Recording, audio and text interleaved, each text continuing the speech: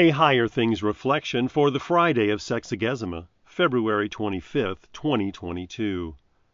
In the name of the Father, and of the Son, and of the Holy Spirit. Amen.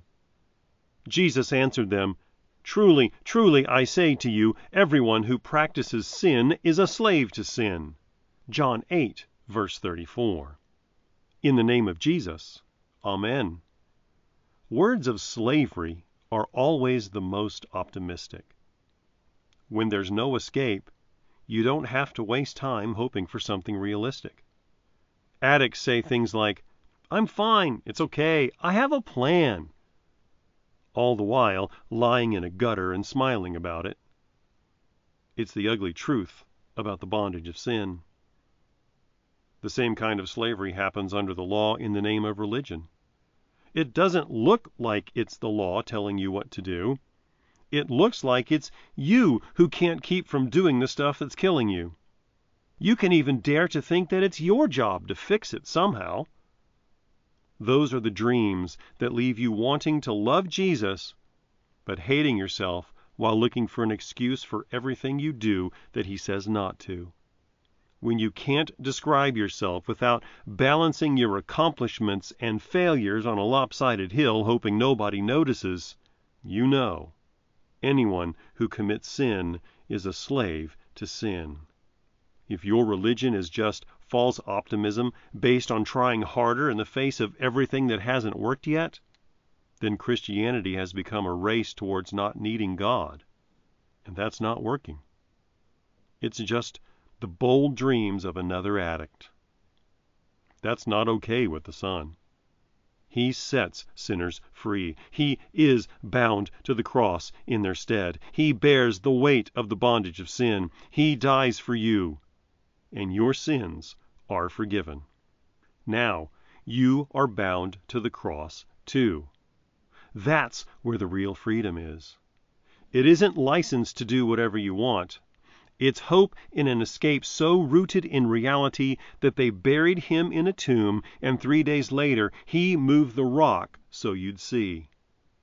Jesus rose from the dead. You are free indeed. You are free from having to fix this. You are free from being known by what the law would call you. You are free from excuses that hide from wrath. You are even free to love yourself as God first loved you. In the name of Jesus. Amen. This is the Christ, our God Most High, who hears your sad and bitter cry.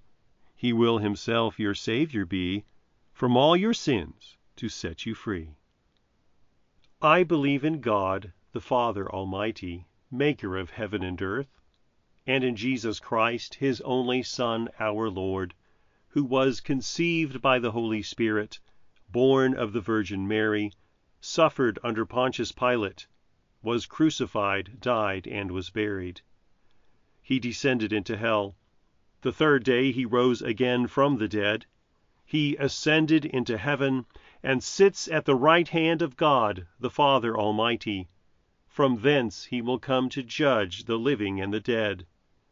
I believe in the Holy Spirit, the holy Christian Church, the communion of saints, the forgiveness of sins, the resurrection of the body, and the life everlasting. Amen.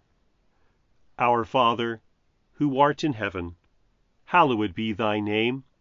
Thy kingdom come, thy will be done, on earth as it is in heaven. Give us this day our daily bread, and forgive us our trespasses, as we forgive those who trespass against us. And lead us not into temptation, but deliver us from evil. For thine is the kingdom, and the power, and the glory, forever and ever. Amen. I thank you, my heavenly Father, through Jesus Christ, your dear Son, that you have kept me this night from all harm and danger. And I pray that you would keep me this day also from sin and every evil, that all my doings and life may please you. For into your hands I commend myself, my body and soul and all things. Let your holy angel be with me, that the evil foe may have no power over me. Amen. Higher Things Daily Reflections are free, just like the Gospel, but they exist and grow from your generous contributions. All donations are tax-deductible.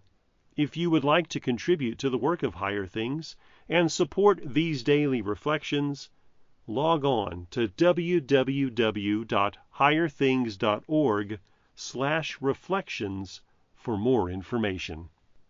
Thanks to Concordia Publishing House for sponsoring this reflection. Discover new insights from each line of the Psalms in Engaging the Psalms, a guide for reflection and prayer.